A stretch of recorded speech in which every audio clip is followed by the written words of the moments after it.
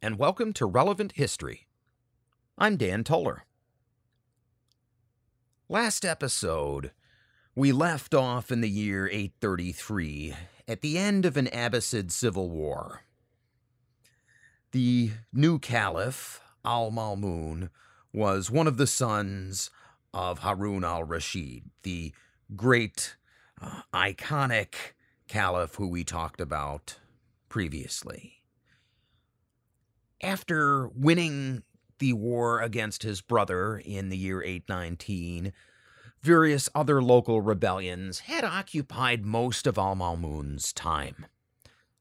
Syria, for instance, had a military governor that refused to submit, and it took until the year 825 for Al-Ma'mun to put that rebellion down. And there was also a rebellion by non-Muslims in Azerbaijan. These folks were not happy with the way they were being treated under the caliphate and were taking advantage of the unrest to try and break away. And that rebellion would continue through the rest of Al-Ma'mun's caliphate. Now, he did take a few measures to stabilize this teetering empire. For one thing, he replaces most of the governors.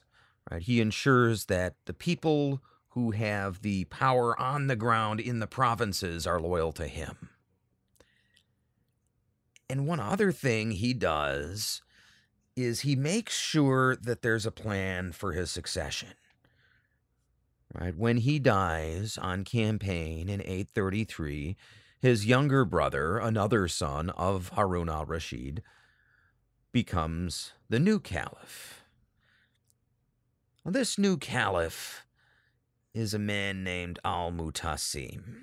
And Al-Mutasim is a powerful military leader. We talked last episode about how Abbasid manpower was becoming depleted during this time period. Right? No longer could the armies rely on a steady supply of Arabs and non-Arab Muslims to fill out the ranks. Right? They were starting to have to rely on mercenaries, and Al-Mutasim led a whole bunch of mercenaries. He also led a large number of a type of soldier that you do not see these days. At least we don't talk about them. And that's a slave soldier. Now, that term may sound a bit off to a modern person, right? After all, when we think of slavery, we think of somebody who is being forced to do something. Well, if the slaves are the army, how do you force those guys to do anything, right? You would need the army to force them. Well, the answer is that these slave soldiers are incentivized by social carrots and sticks. Here's one example. A soldier slave was unable to pass on an inheritance, but upon completing his term in service, received freedom as well as a land grant, right? Somewhere to settle down and retire. So if you were someone who sort of lived on the fringes of the the caliphate, being quote-unquote forced into service as a slave soldier might actually not be all that bad. And because of the way this type of slavery works, it's not always clear how many of these troops are mercenaries, how many of them are slaves, and where the line is between the two. For example, one of Al-Mutasim's generals is a man named Al-Afshin. Now, in the Chronicles, he's described as a slave, but his name is a royal title in Transoxiana, in the place where he's from, and he actually has his own retainers, right? Servants who carry his stuff while he's on campaign. So, is Al-Afshin a slave, or is he a high-status mercenary commander, or is he some sort of weird hybrid? Uh, we don't really have the cultural context today to fully understand what's going on there. And I should also mention that this is not unique to the Abbasid Empire in this time period. The Byzantine Empire is also doing it. And it's also done very similarly in terms of social carrots and sticks. Soldier slaves in the Byzantine Empire gain the same social status as citizen soldiers, and when they retire, they retain that status. So it's a way for minorities who might not otherwise be able to gain citizenship to get some skin in the game and actually become full citizens of the empire. Now, regardless of any of that, this new Caliph al-Mu'tasim has a small elite force, right? He has roughly 3,000 to 6,000 troops. This is what he's got to begin ruling the caliphate. But they're a powerful tool, right? These aren't just any mercenaries and slave soldiers. These are Turkic peoples. These are primarily cavalry archers from the steppes of Central Asia. Right? Most of the slave markets where they're brought in are in the city of Samarkand, way out along the Silk Road, at the eastern frontier of the caliphate. And this infusion of elite foreign troops doesn't just change the way the army functions, it also changes the way society functions. Right, here is what historian Hugh Kennedy says about the transformation of the Abbasid army. Quote, "The real change was not that the community was ruled by slaves, but rather that the army became the preserve of different minority groups. Turks, Armenians, Berbers, recruited from the fringes of the empire, rather than from the towns and cities of Iraq and Syria, or the Bedouin tribes of the Arabian desert. This meant that the military caste became separate from the rest of society. Generals did not have brothers who were merchants or teachers in the mosque, and Ashinas, that's a foreign soldier who ended up becoming a governor. Ashinas, for example, though he ruled over half the caliphate, never learned to speak Arabic properly. This divorce of the military elite from the rest of society by origin, language, and custom was to be a distinctive feature of many Islamic societies.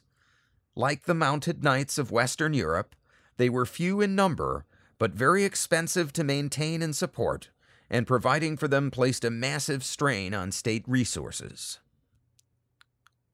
Unquote. So, the end of this civil war and the rise of al-Mu'tasim is the beginning of a new era in the Abbasid Caliphate. Now, if you had to choose a leader to go into this era, al-Mu'tasim is not a terrible choice, right? He's got this hard core of slaves and mercenaries. He's a distinguished general, as a matter of fact. Within 4 years of becoming caliph, in the year 837, al-Mu'tasim would successfully finish putting down that Azerbaijani rebellion that had plagued the entirety of his brother's reign. And al-Mu'tasim did not limit himself to just being a military leader. He instituted some important financial reforms.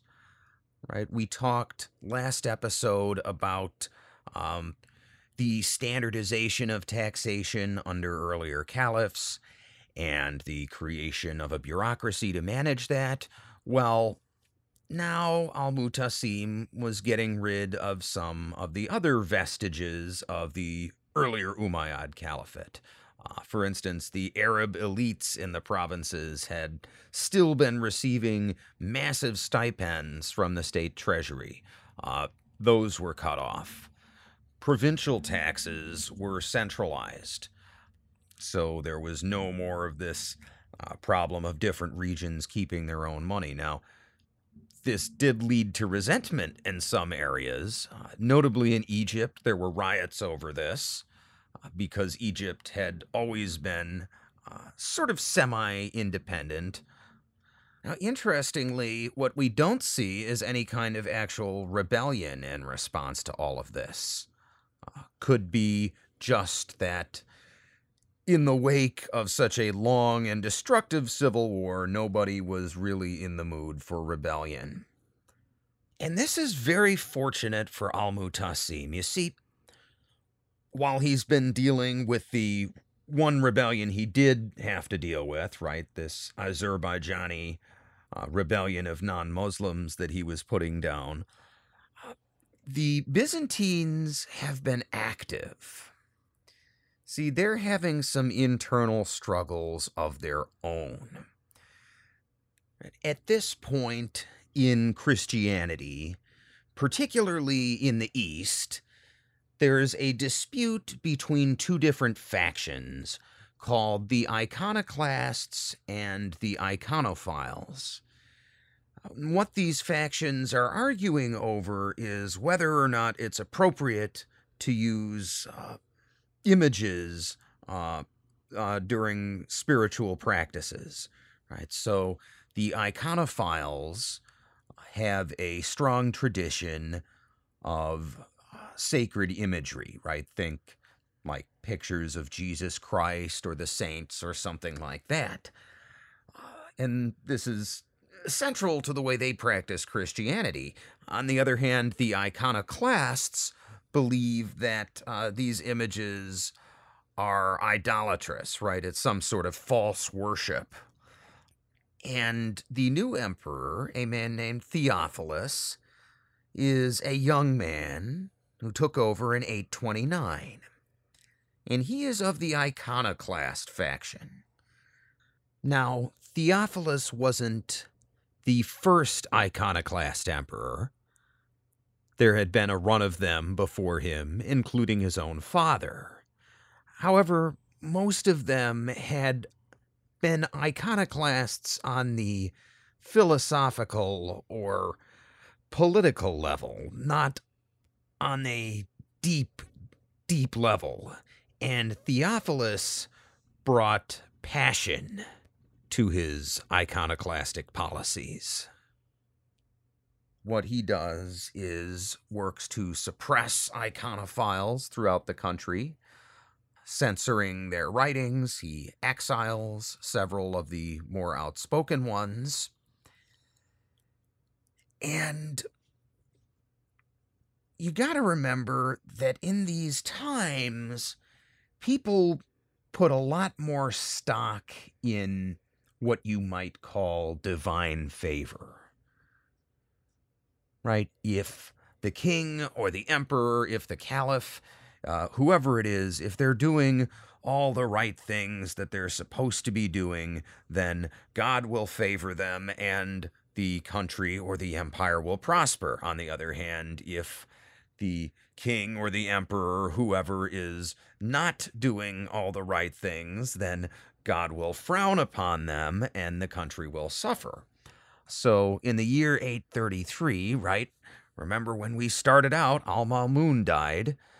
He had been on a campaign trying to conquer Constantinople. This is sort of an obsession for a lot of these caliphs. And as it turns out, his death on campaign is seen by the Byzantine people as a sign of divine favor for Theophilus, right? His whole iconoclast program must be the will of God, because look how God is favoring the empire all of a sudden. Their enemy Al-Mamun is dead. And Theophilus decides he's going to go ahead and run with this. So while Al-Mutasim is making war against the Azerbaijani rebels, right? Putting them down once and for all. Theophilus pushes through the Taurus-Anti-Taurus mountain range, right? That's that band of mountains across the Anatolian Peninsula that is a strategic barrier between it and the Middle East and the rest of Asia, right?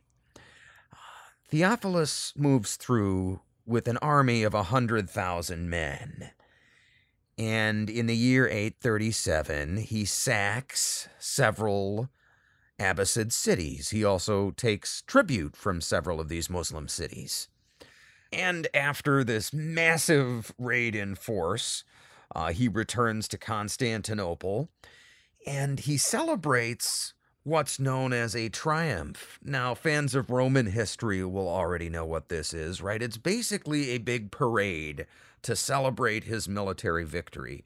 This is a Roman tradition that goes back to the BC era, and it looks like, the high point of this new revival of the Byzantine Empire. But Theophilus's celebration is a little bit premature. See, even as he's throwing this triumph, Al-Mutasim has finished with this Azerbaijani rebellion, and refugees start showing up in his court from all these cities that Theophilus has sacked. Right, remember, this is the year 837. News does not travel very quickly, and this is the first Al-Mutasim is hearing about this Byzantine incursion. Now, our records of the Abbasid response come from a 12th century Orthodox bishop named Michael the Syrian. And Michael the Syrian tells us that Al-Mutasim rallies an army of 80,000 men. This is a bit incongruous with what we've heard so far about his forces, right? Again, smaller numbers of more elite troops, but part of it can be explained by the fact that, according to Michael the Syrian, roughly 30,000 out of those 80,000 men are servants. So right there, the actual number of fighting troops goes down to 50,000. Again, is Michael including things like blacksmiths, people who take care of the horses? I mean, you've got a lot more with the army than just fighting men. So that may be what he's talking about. Regardless, the Byzantine army is also now smaller than it was, right? This 100,000 man force that Theophilus had raised, well, now he has to come back near the border, and he has to split that army. He has to split it to defend a river crossing, right? There are two places where the Abbasids might be crossing the river, and he's not sure where they're going to attack. So he leaves half his force under one of his commanders at one of the river crossings, and then goes off to the other river crossing, and it turns out that Theophilus is leading the defense of the river crossing where the Abbasids ultimately attack. And his army is defeated in the field. Theophilus himself is almost killed, right? As is often the case in this era. Exact details of the battle are a bit fuzzy, but we can say almost for certain that Theophilus only got out of there alive because his personal guards rallied around him and fought their way to safety. So Theophilus is beaten, but he hasn't lost the war, right? He's still got an army in the field, but he has to recuperate. And in August 838, while he's regrouping his armies, the Abbasids launch their next stroke, right? They're not going to wait for the Byzantines to recover. Al-Mutasim wants to finish this now, while Theophilus' army is still in chaos. So he attacks the city of Armorium, which is, at the time, a major city in Anatolia. Now, this is a walled city.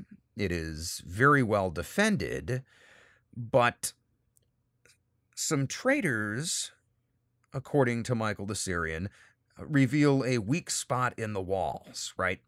Apparently, there had been some damage to the walls just from decay over the years, and before the battle, the local leaders sort of just made a cosmetic repair at this one point to make it look more imposing. And that is where all of the Abbasid siege engines start attacking.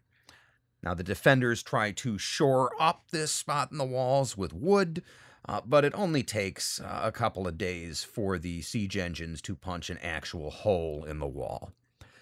And at that point, they then have to defend this gap with their bodies. Now, the defenders during this time aren't just sitting there under siege, they're also being active, right? They send out 2 emissaries separately to beg Theophilus to hurry up and get down there with his army. But Al-Mutasim's soldiers capture both of these emissaries, bring them before him, and he bribes both of them successfully into converting to Islam, and they are both paraded around the city, basically to show the defenders, haha, your emissaries switched sides. And the defenders hold on for 2 weeks. But ultimately, they know they're going to have to surrender at this point. And the Byzantine commander of the actual unit that is holding the wall, holding the line there, he goes on his own mission to Al-Mutasim to try and negotiate a peace settlement. And it's not clear 100% that he betrays the city of Armorium, but he does order his soldiers to stand down while he's gone negotiating. And, of course, as soon as the soldiers defending this gap in the wall stand down, the Abbasids see this, exploit the situation, and break into the city. And at that point, all hell breaks loose. Depending on which sources you believe, somewhere between 30 and 70,000 people are massacred. Tens of thousands more are sold into slavery.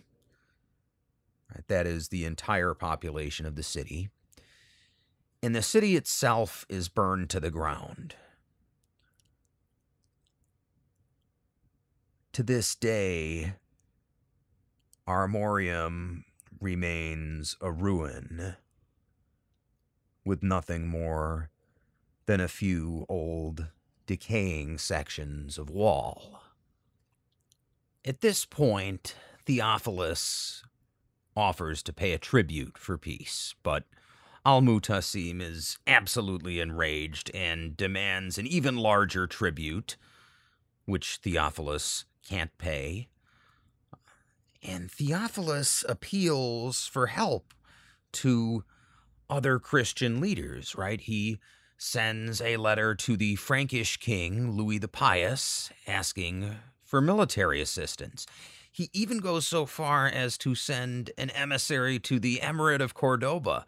That is, the Umayyad rump state in northern Spain, trying to see if maybe they can attack the Abbasids and take some of the pressure off him. Neither the French nor the Cordobans were particularly interested in helping out the Byzantines at this point. But it seems that while Al-Mutasim was unwilling to make peace, his appetite for campaigning had been sated, right? He seems to have been content with his gains, at least for the time being, in 838. And while sporadic fighting would continue for the next 3 years, nothing significant came of it. And ultimately, in the year 841, a truce is finally signed between the Byzantines and the Abbasids. And this peace would be emblematic of the next century of Abbasid-Byzantine relations. Right. Somebody attacks somebody, a city is sacked, a little bit of territory is exchanged one way or the other. Somebody pays a tribute. One example of this would be in 841, right after the truce had been signed. Al-Mutasim is preparing an invasion fleet to once again renew the war, and his fleet sinks, and at the same time he falls ill and dies. This bloodshed along the Byzantine-Abbasid border would continue. In 853, the Byzantines would retaliate by sacking the city of Damietta in Egypt, and it goes on and on and on. Now, Al-Mutasim, like his predecessor, does have a plan for the succession, and when he dies, the caliphate passes to his son. But his son does not actually seem to exercise any power, right? The bureaucracy is really what's in control. Now, part of the reason that the bureaucracy was so powerful was that Al-Mutasim had moved his capital from Baghdad to a nearby planned city that he was building called Samarra. Now, his goal here was to get his administration out from under the thumb of the old bureaucracy, right? These people who had been in power in large part during that civil war. And what he ends up doing is building this local court in Samarra of people who are loyal to him. But when he dies, that loyalty does not seem to transfer to his son.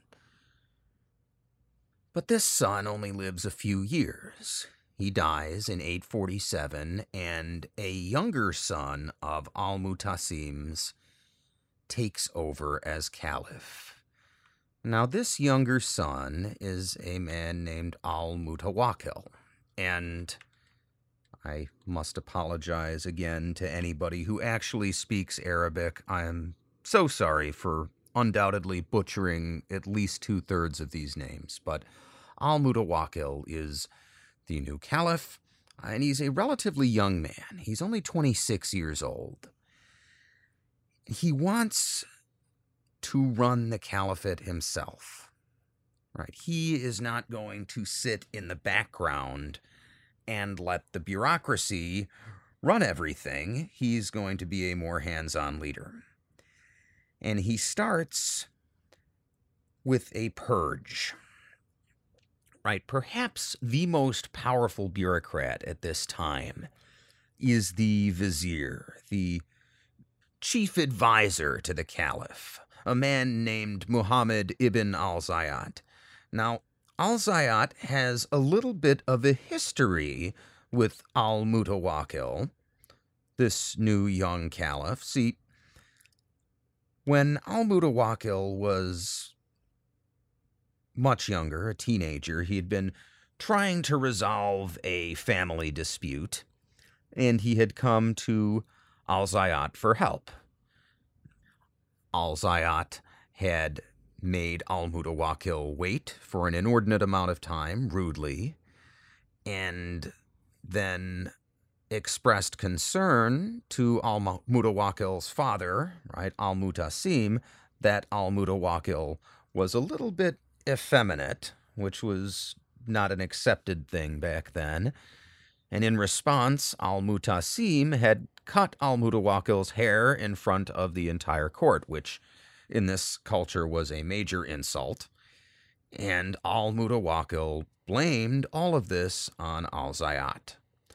So he decides to begin his purge with his own vizier. Now, from what we can say for sure in the historical record, Al-Zayat was executed. How exactly that execution took place is a matter of speculation. One of the more colorful stories is that Al-Zayat had devised a torture device that's basically an Iron Maiden, right? It's a box with spikes on the inside, and when someone is put into the box and the box is closed, they're then punctured by the spikes, and it's designed so that they bleed out rather painfully and slowly. According to this legend, Al-Mutawakkil has Al-Zayat executed in the Iron Maiden torture device that he himself had devised. Now, whether or not this is accurate is a matter of speculation, but it is a colorful bit of detail here. And it shows you a little bit about who this Al-Mutawakkil guy is, right? You really, really do not want to cross him. And Al-Mutawakkil would be the last of the great Abbasid caliphs. There would be several caliphs after him, but he would be the last that was truly powerful and influential. One thing he did was he tried to ensure that the Abbasids themselves would rule. Right, in other words, that the situation after his death would not revert to this Turkish elite running the caliphate once more. So to this end, he doesn't just put his sons in military positions, right? He has 3 sons, and he puts them in administrative positions throughout the caliphate. Right? He wants them to understand how the inner workings of the Abbasid bureaucracy work. Right? He wants them to be able to outpolitic the bureaucrats after he's gone.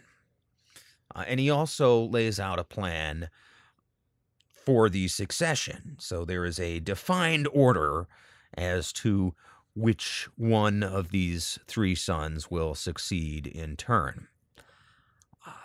Al-Mutawakkil abandons this new city of Samarra, right? This city that Al-Mutasim had built in the desert to be his new capital. Well, Al-Mutawakkil abandons it because of this bureaucracy issue. And he plans on relocating the capital to Damascus, where it was during most of the Umayyad Caliphate. But the Turkish elites in the army really don't like that. So, as a compromise, Al-Mutawakkil founds yet another capital city near Samarra. And this is the bind that Al-Mutawakkil finds himself in. He wants to be free of Turkish influence, but he can't. Right? He needs them to put down rebellions. He needs them for this ongoing, simmering conflict against the Byzantine Empire. Right? What's he going to do if he actually succeeds in getting rid of his military elite? One other thing he does during his reign is he tries to reunify Islam. Right? We've been seeing, ever since the death of the Prophet Muhammad, more or less, this split starting to grow between the Shia and the Sunni Muslims, right? The Shia Muslims, who believe that an heir of the Prophet Muhammad, right, a imam, should rule, and the Sunnis believing in the caliphate model of Islamic society.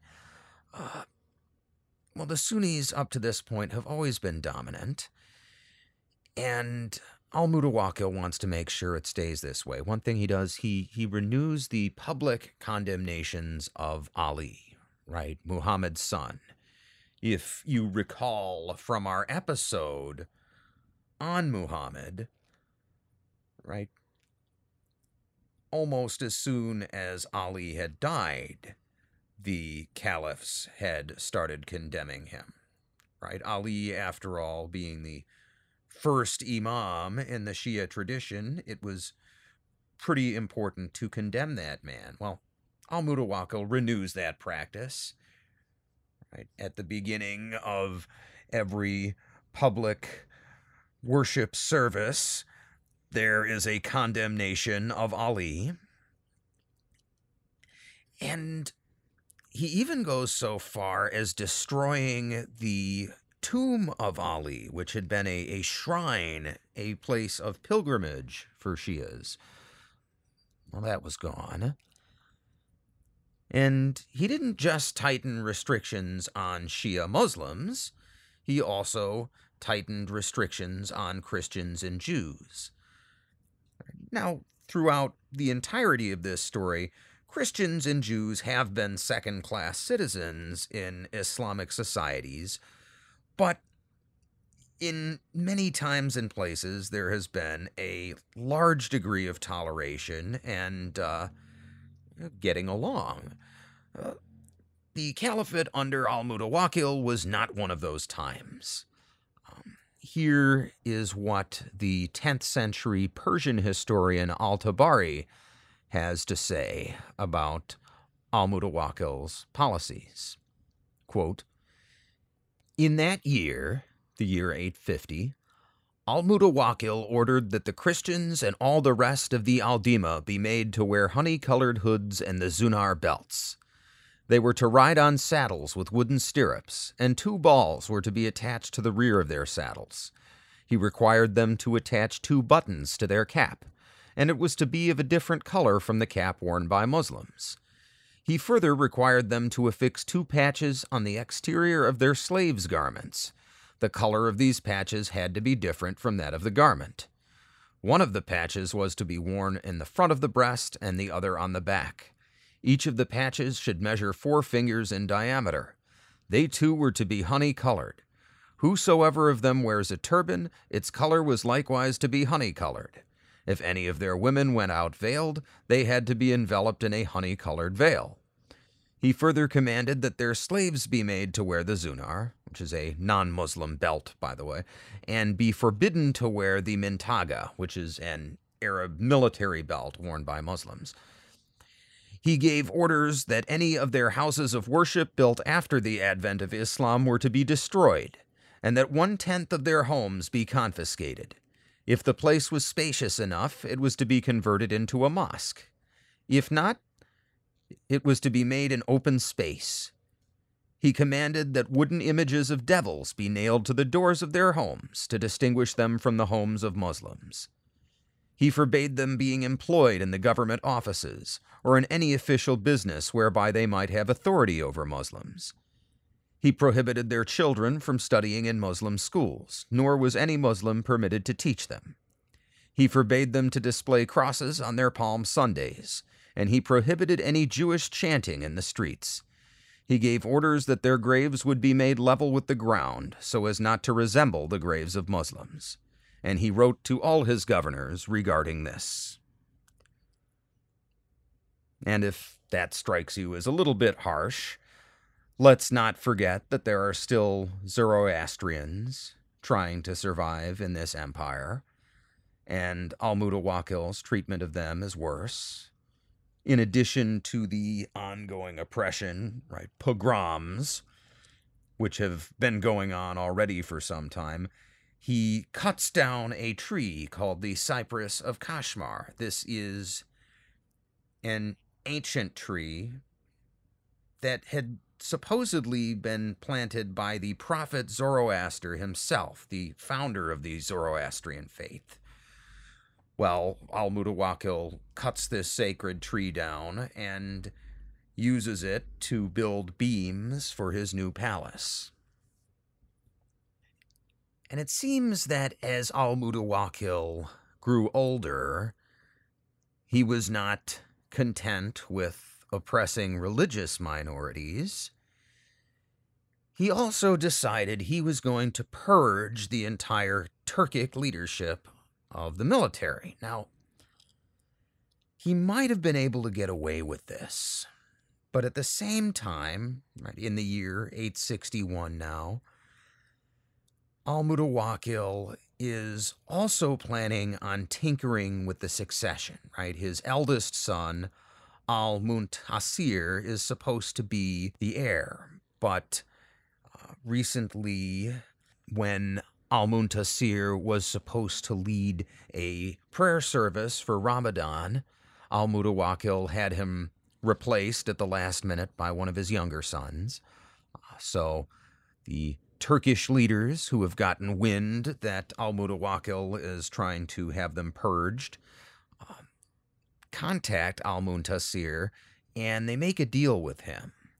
Right? If he helps them get al-Mutawakkil, then they will back him to be the next caliph. So al-Muntasir, al-Mutawakkil's oldest son, agrees to help the Turks murder him. Now, on the night before this purge of the Turkish leadership is supposed to go into effect, they strike. Al-Mutawakkil is enjoying a private dinner with his vizier when some Turkish soldiers suddenly break into the chamber and kill both of them. Supposedly, his vizier is killed defending him. And unfortunately, the public messaging around this did not go as well as al-Muntasir would have liked. First, the story is that the vizier had murdered the caliph and was executed. Then the story changes. It becomes, al-Mutawakkil choked on his soup. It pretty quickly becomes apparent what had actually happened, but nonetheless, al-Muntasir is proclaimed caliph.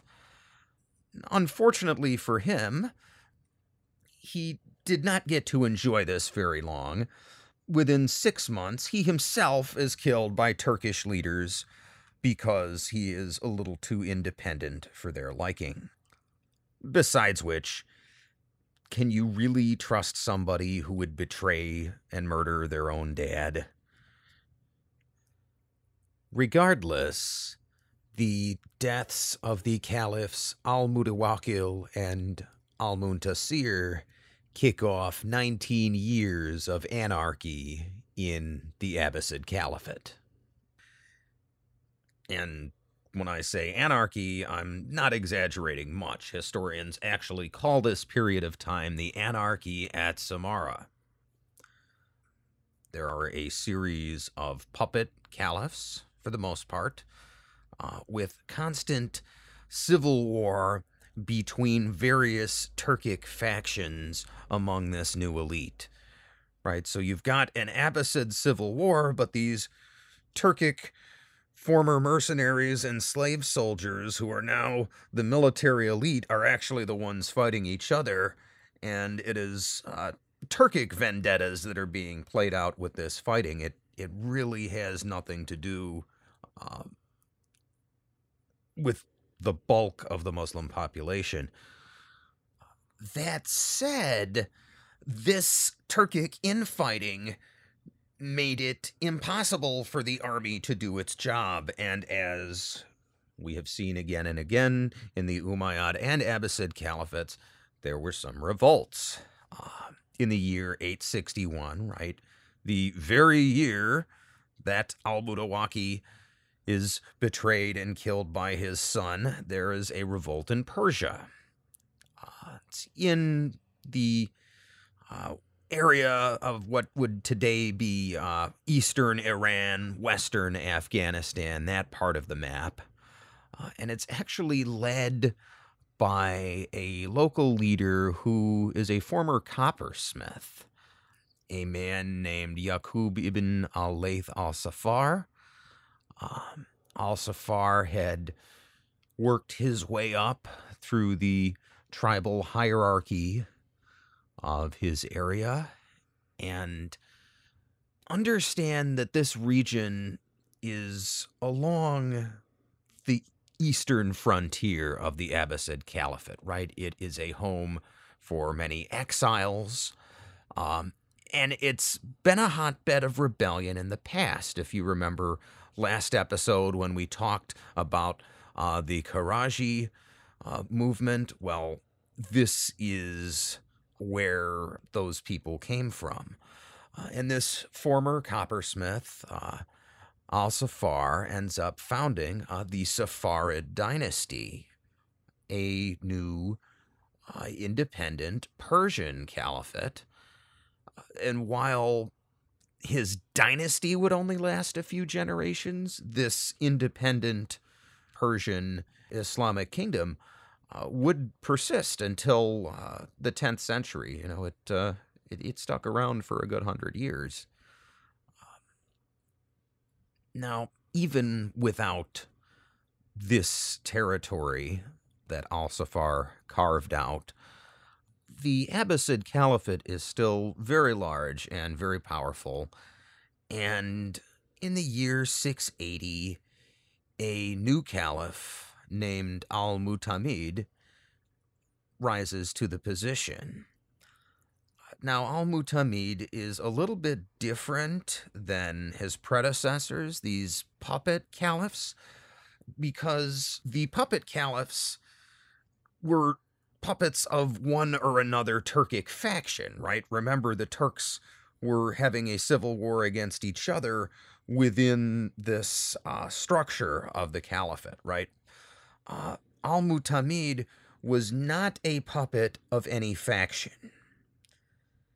After 19 years of civil war, many vendettas had been settled, and in the cases where they hadn't, the Turkish leaders and soldiers are tired of this civil war, at least tired enough to support backing a compromise caliph, and that's who Al-Mutamid is. He is the compromise choice that is acceptable enough to all the various Turkish factions.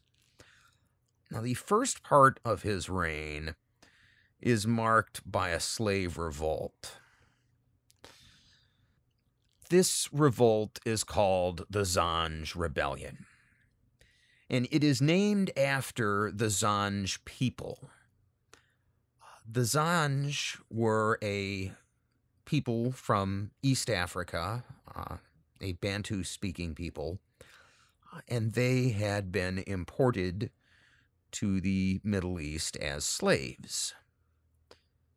These people were used in agricultural labor, which was unusual in the Abbasid Caliphate, right? You had soldier slaves, and you had chattel slaves used in mining and household work and those sorts of things, but most farming was done by free peasants. Now, the reason that slaves were being used in this particular case was that the work they were doing was very unpleasant.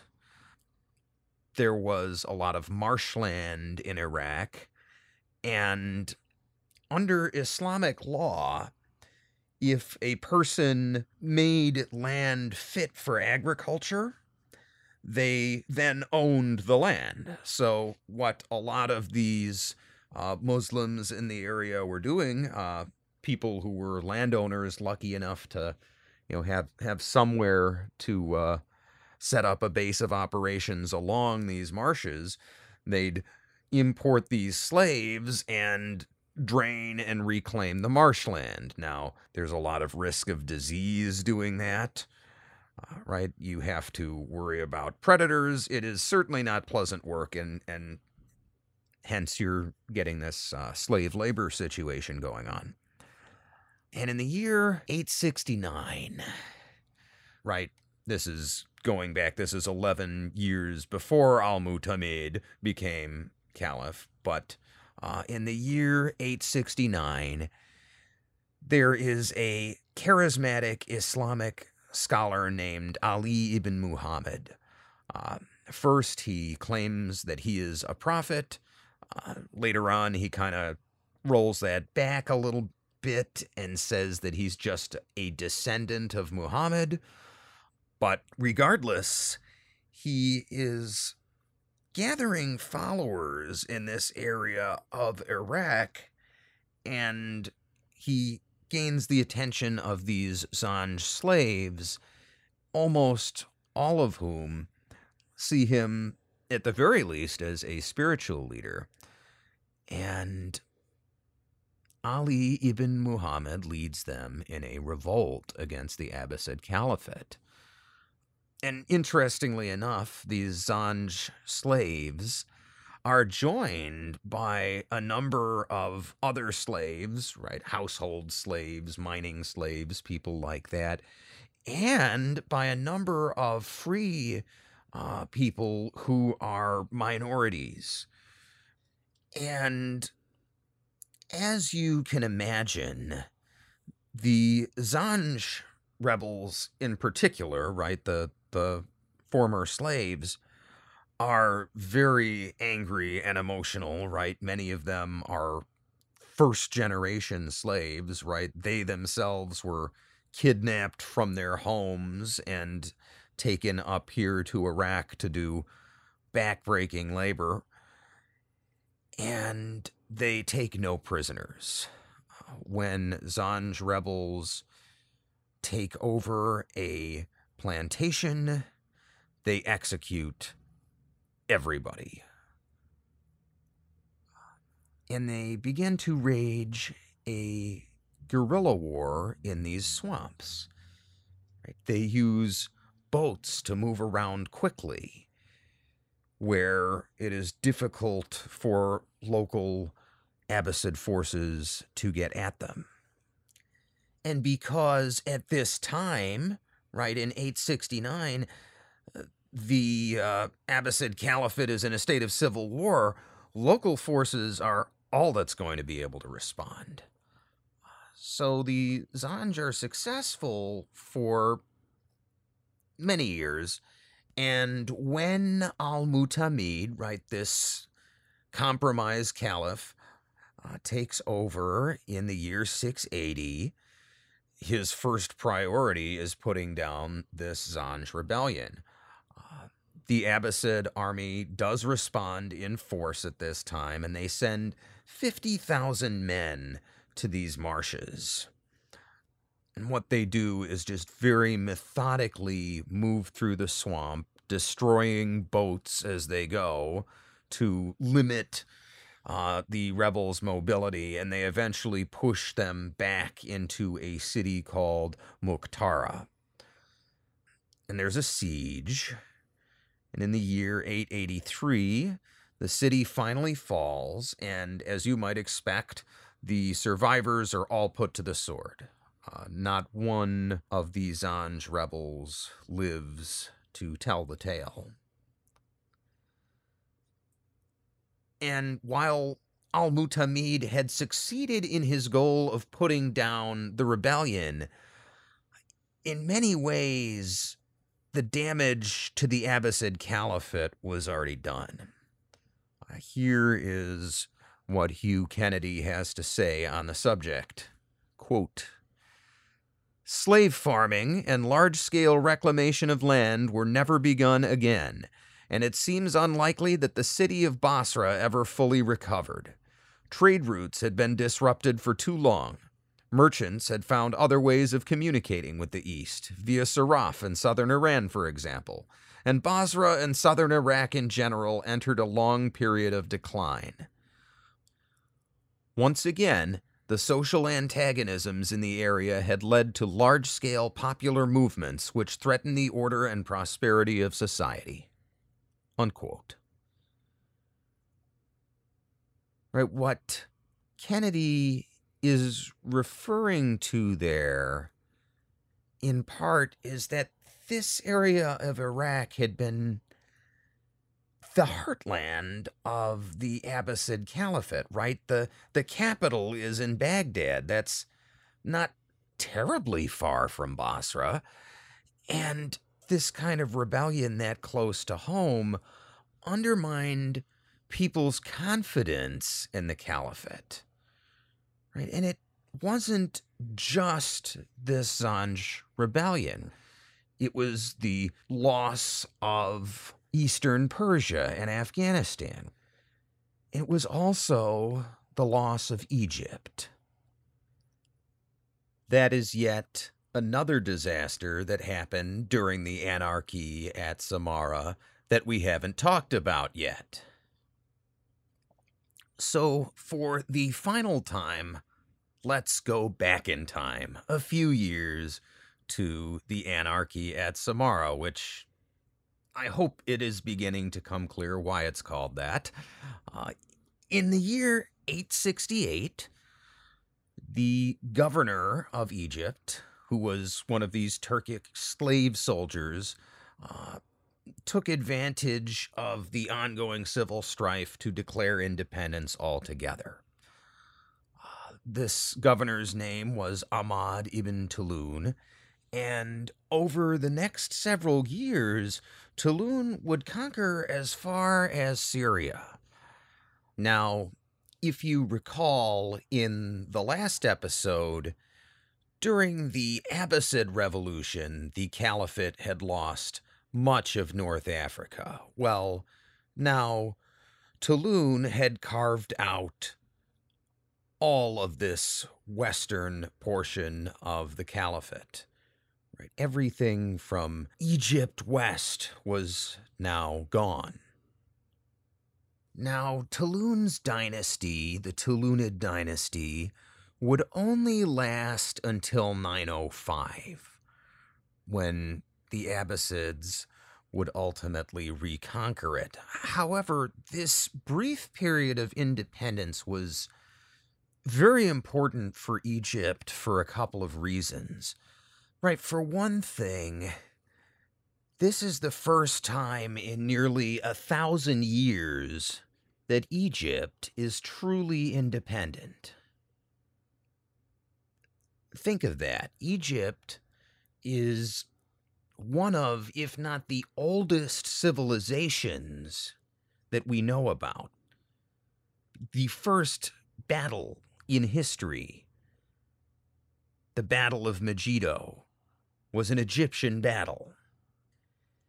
And yet, since the days of the pharaohs, right, really since the last of the Ptolemaic dynasty, Egypt had been under the thumb of one empire or another, this proud, ancient civilization. And for a brief period, they got their independence back. Another important part of this brief period of the Tulunid dynasty is that it set a precedent. A Turkic slave soldier became the founder of this dynasty. We will eventually see a similar situation a few hundred years down the road with the Mamluk leaders of Egypt, right? Mamluk, if you remember, being a word for these slave soldiers, well, they would have a whole dynasty later on in history. And the Tulunid dynasty was, a precedent for that.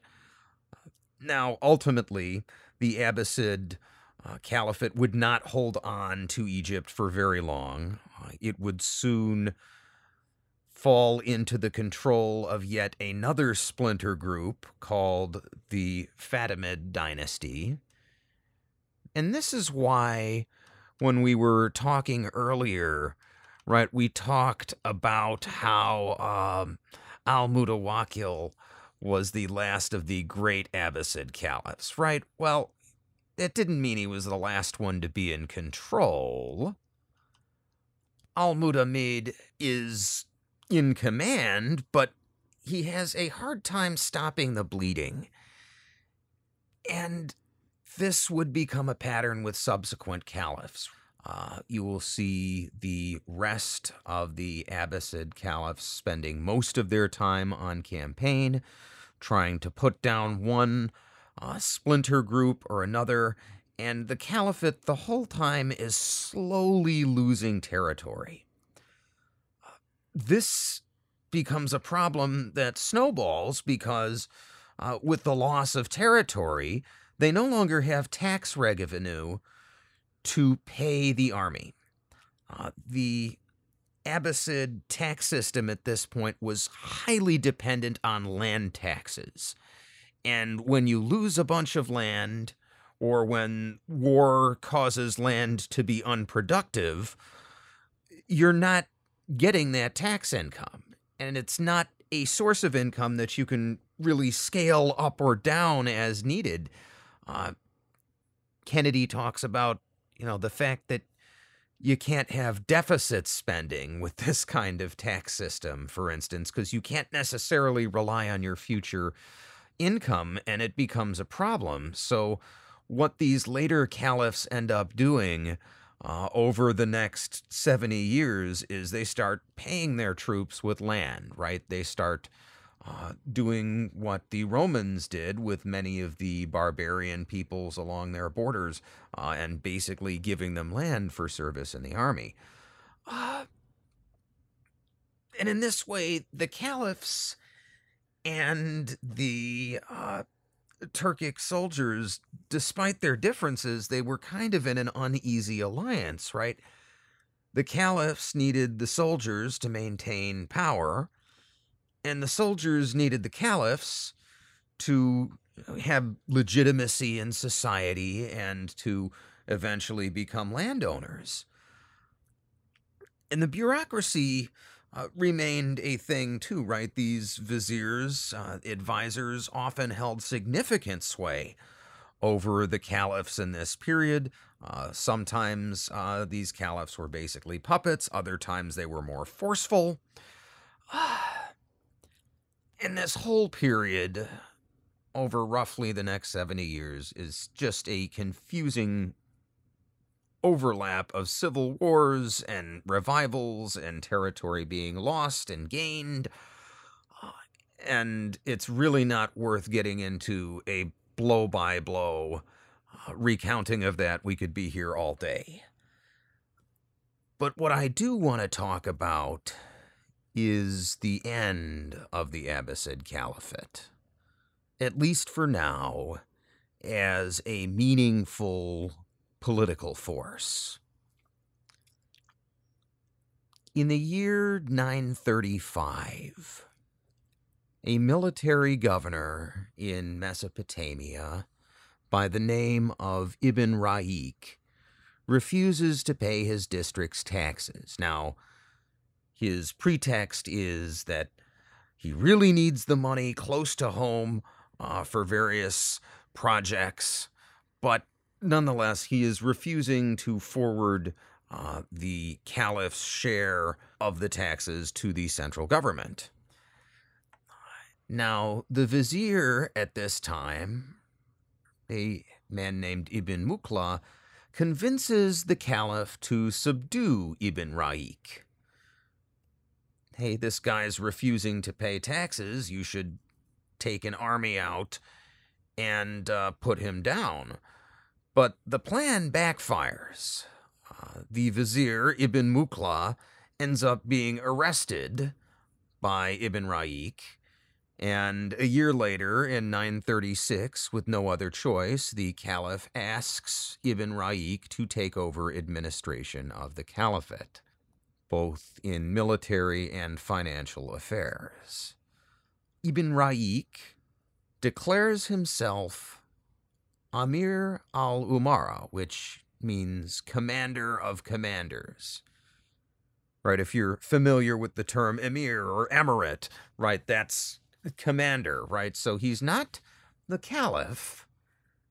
There's still a caliph, but the emir is in charge of both foreign and domestic policy.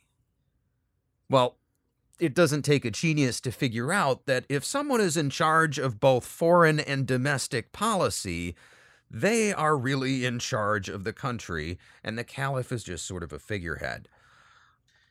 And that is going to be the case from now on. The emirs will run the caliphate, and the caliph will be a figurehead. And as we've seen with several changes in leadership, Ibn Raik decides that he is going to purge both the military and civilian leadership. Here is what Hugh Kennedy says about his treatment of Ibn Mukhla, right? This vizier. Quote, "On the orders of the vengeful Amir al-Umara, his tongue was torn out, and his hand, the hand which had produced the most beautiful calligraphy of the age, cut off like a thief's. He died of dysentery, alone in a squalid dungeon, denied even a drink of water. From then on, it was the Amir al-Umara's secretary who conducted such administration as was needed. The old diwans, those are government bureaucrats, with their specialized methods and procedures, were abandoned, and only the most basic functions of government remained." Unquote. Right, we've seen previous caliphs purge the leadership and replace it with their own people, but what Kennedy is telling us is that much of the bureaucracy was just eliminated. And Ibn Raik tried to do a similar thing by purging the army. The problem he had was that the army is armed, and civil war breaks out almost immediately. And already there is a rival claimant to the position of Amir, a man named Bajkam. And Bajkam is marching an army towards Baghdad, and Ibn Raik wants to deny him supplies. So what Raik does is he cuts off a canal. It's called the Narawan Canal, and it's the canal that feeds the bulk of the farmland around Baghdad. Right? Remember, we talked in the last episode about previous caliphs putting all kinds of resources into developing farmland in the desert? Well, by destroying this canal, Ibn Raik inflicts a crippling blow on the caliphate itself. And Bajkam ultimately defeats him, becomes Amir. He ends up being overthrown shortly thereafterwards, and the territory of the caliphate is now restricted to Mesopotamia, and the caliph himself is impotent. And that's basically how the Abbasid Caliphate is going to be for a few centuries. Now, interestingly enough, this remaining Abbasid Caliphate made a number of contributions to science. As Baghdad slowly recovers over the years, major discoveries will be made in the areas of medicine, of astronomy, and even in optics. Some of the first, most basic lens-making techniques were developed in the later Abbasid Caliphate. But in terms of being a major player on the global stage, the Abbasids were just about done. They would have a resurgence briefly in the 1100s, fighting against the Seljuk Turks, but for the most part, they would never again be a world power. And this is not at all uncommon. Empires fall all the time in history. right? And the Abbasids had had a pretty good run. Remember, they were basically a continuation of the Umayyad Caliphate with a change in leadership and culture, but still the same general Muslim society. And they'd had a run of, close to 300 years, if you count that whole continuous caliphate as one general society. What's interesting is that the successor states, right, the Buyids, the Fatimids, the Saffarids, and so on, they mirror the countries and the peoples that were there before Muslim conquest, right? The Egyptians are still Egyptian. They may have been Islamicized, but they're still Egyptian. The Iraqis may have been Islamicized, and they may speak Arabic now, but they're still Iraqis. And the same for the Persian successor states, right? One interesting thing about these successor states for about the next 100 years is that most of them were Shia Muslim states. This had not been the case for the first 300 years of Islamic history, where Sunni Islam dominated. And when we say that Sunni Islam or Shia Islam dominated, understand, right, I'm talking about the leadership, right, who's running the country. Right? Obviously, throughout this whole period, there were Sunni and Shia Muslims in the Abbasid Caliphate and later on in the successor states. It's a matter of who's in charge, and that would be the Shia for roughly the next 100 years. Ironically, it would be the Seljuk Turks who helped to reestablish Sunni dominance, right? First by invading much of the Muslim world, and then by provoking a response by the Abbasids. Right, that's a ways down the road, though. Right, that's in the 1000s, right before the First Crusade is kicked off. And that's a different story. But these Abbasid successor states nonetheless line up with ancient countries and ancient cultures, as well as modern nations and peoples who we know today. But all of those nations, peoples, and cultures share a common memory of a time when the entire Islamic world was united under a single banner, the banner of the caliphs. And that's why it's relevant.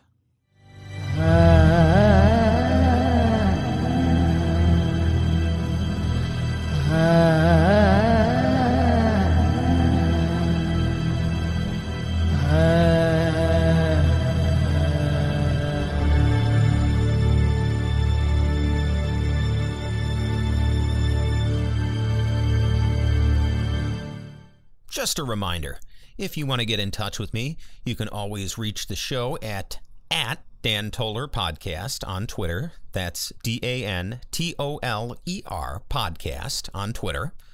And you can also find me at Dan Toller, that's TOLER, on Facebook.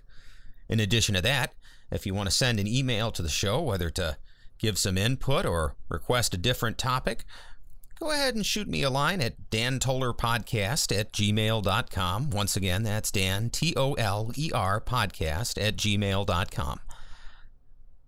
If you just stumbled across this episode and you'd like to find more episodes, they're available on just about every podcast service. You can find Relevant History on Apple Podcasts, iTunes, Google Podcasts, Stitcher, Spotify, Deezer, iHeartRadio, Podbean, and several others. Just search for Relevant History. That's RELEVANT, History. And if you happen to prefer YouTube, the show is on there. Well, just don't expect any fancy videos. Finally, if you'd like to keep up with my blog, which may or may not ever be updated, you can find the show at dantollerpodcast.com. That's Dan, Toler, podcast.com. Thanks.